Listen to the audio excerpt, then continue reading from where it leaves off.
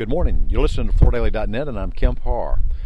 I'm at the NFA meeting in Mackinac Island, and I'm with Ian Newton, the president-elect of the NFA, and also the general manager at Flooring 101 in Southern California. Ian, how you doing? I'm doing great, Kemp. Thank you. Congratulations on being elected president. I know you'll do a great job. We'll get to some of that in just a minute. Let's start with your day job. You are general manager of Flooring 101, named after the 101 freeway that kind of runs through your market area.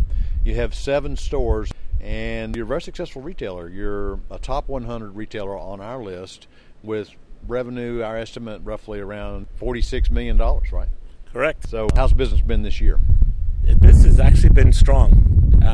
What we're seeing in our marketplace is the foot traffic has definitely slowed down. It's been a bit more up and down, a little bit more volatile, but we're seeing the high-ticket items being sold, better-end goods being sold, and less tire kickers. There's more qualified buyers coming through the door, which is good.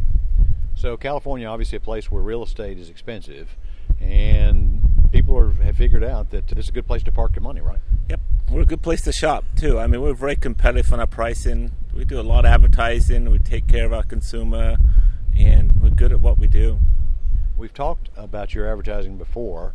You do some TV, but most of it's lead generating digital, right? Correct. Yep. Yeah, we do that through mobile marketing, and we're very successful at that. It brings in a lot of leads. We have a good referral program that we put out there, a lot of repeat customers. We do some TV advertising, mostly local TV. We like to be on local channel because most of our advertising is locally themed and advertised that way. A little bit of print ad, but not too much. Direct mail. Pretty good mix. I've told this story before. I want to tell it again because you're a dream for an owner like Jimmy Poulos. Jimmy found you. You were from England. You'd come over to the United States, worked at McDonald's for a little while, and then he was looking for an installer and met you. You were 17 years old. That was 42 years ago. And now you're general manager and kind of running the day-to-day, right? That's right. I actually was at a flooring supply company in Ventura, and I got referred there to look for work because when I first came to the States, I actually worked part-time with an uncle who was installing carpet. And he was 72 years old, and he'd been installing carpet for 55 years. And he was getting ready to retire, and I'd helped him for a few months when I first came to the States. And then I was obviously looking for local work, and I was referred to go to a place called Victor Kemp Company in Ventura.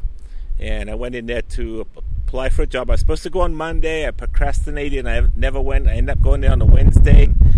Introduced myself to the manager, and he said, wait a minute, there's somebody here who was looking for extra help, and it happened to be Jimmy. I mean, you want to talk about split timing? I mean, within a minute, just like that.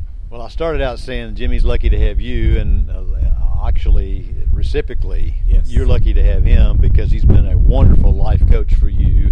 And he's given you a skin in the game, taught you about investing in real estate, kind of guided both your career and some of your life decisions, right? Some of my personal life, too. Absolutely, yeah. On some of the values that he has with his family, the way he treats his family and other people.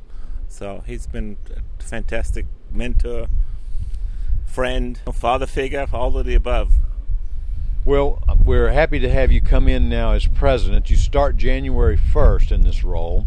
You've been vice president before. You've been on the board as a member at large. So you've served on the board before. But the way this NFA is structured, the president really does kind of guide the ship, right? Pretty much so. He does. I mean, there's a lot of help from the boards, a lot of help from the members. Obviously, there's a lot of feedback.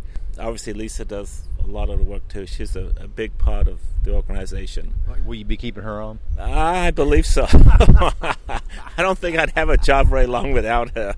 But I'm excited. We got a new, fresh board. In other words, all the executive members actually rotated off this year, which I don't know if that's ever happened before.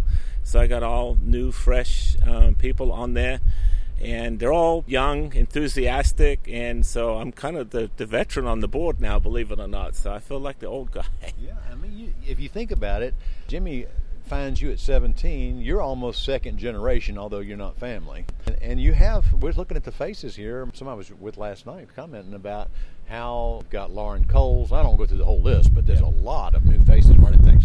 That to me, that is the strength of the NFA today, is that second and third generation. There's a lot of young energy in there, a lot of good ideas, a lot of input, a lot of feedback. So it's really exciting time for the NFA. I'm really enthused about that. And I got some of them on the board too. So. Well, one of the things that we're watching is a little bit of consolidation in the channel. And I'm talking about, private equity coming in. You see it with Artisan Design Group. And, it's nice to see these independent businesses be passed down to another generation to continue to be kind of the lifeblood of the flooring industry, wouldn't you say? I would say that, definitely. That is a big part of the NFA, big part of the flooring industry. I think you see that a lot, where it's passed on through generation or through generations of long-time employees, too, that take over businesses. So I think that a lot of the flooring businesses are smaller companies, obviously growing to larger companies like us, but at the same time, they're still smallly run companies. So I know you're just new in this, just learned this yesterday, but what are some of the challenges you think the NFA is facing that need to be addressed in the years to come? I would say some of the challenges would be the direction of the group as far as, how much we want to grow, and if we need to grow, how do we do that? A lot of it, we would really want to challenges to grow organically within the group, have the members get larger. To grow that way is obviously the preferred way to do it. But I think there's obviously there's some companies that I think would be a good fit that we'd like to bring in. Also, we want to look at obviously domestic production too. I think that's going to be a big advantage going forward. We want to definitely work on a domestic flooring program. Now that obviously fixes some supply chain issues before they ever happen. Is the consumer does that make a difference to the consumer, do you think, as to what country it comes from?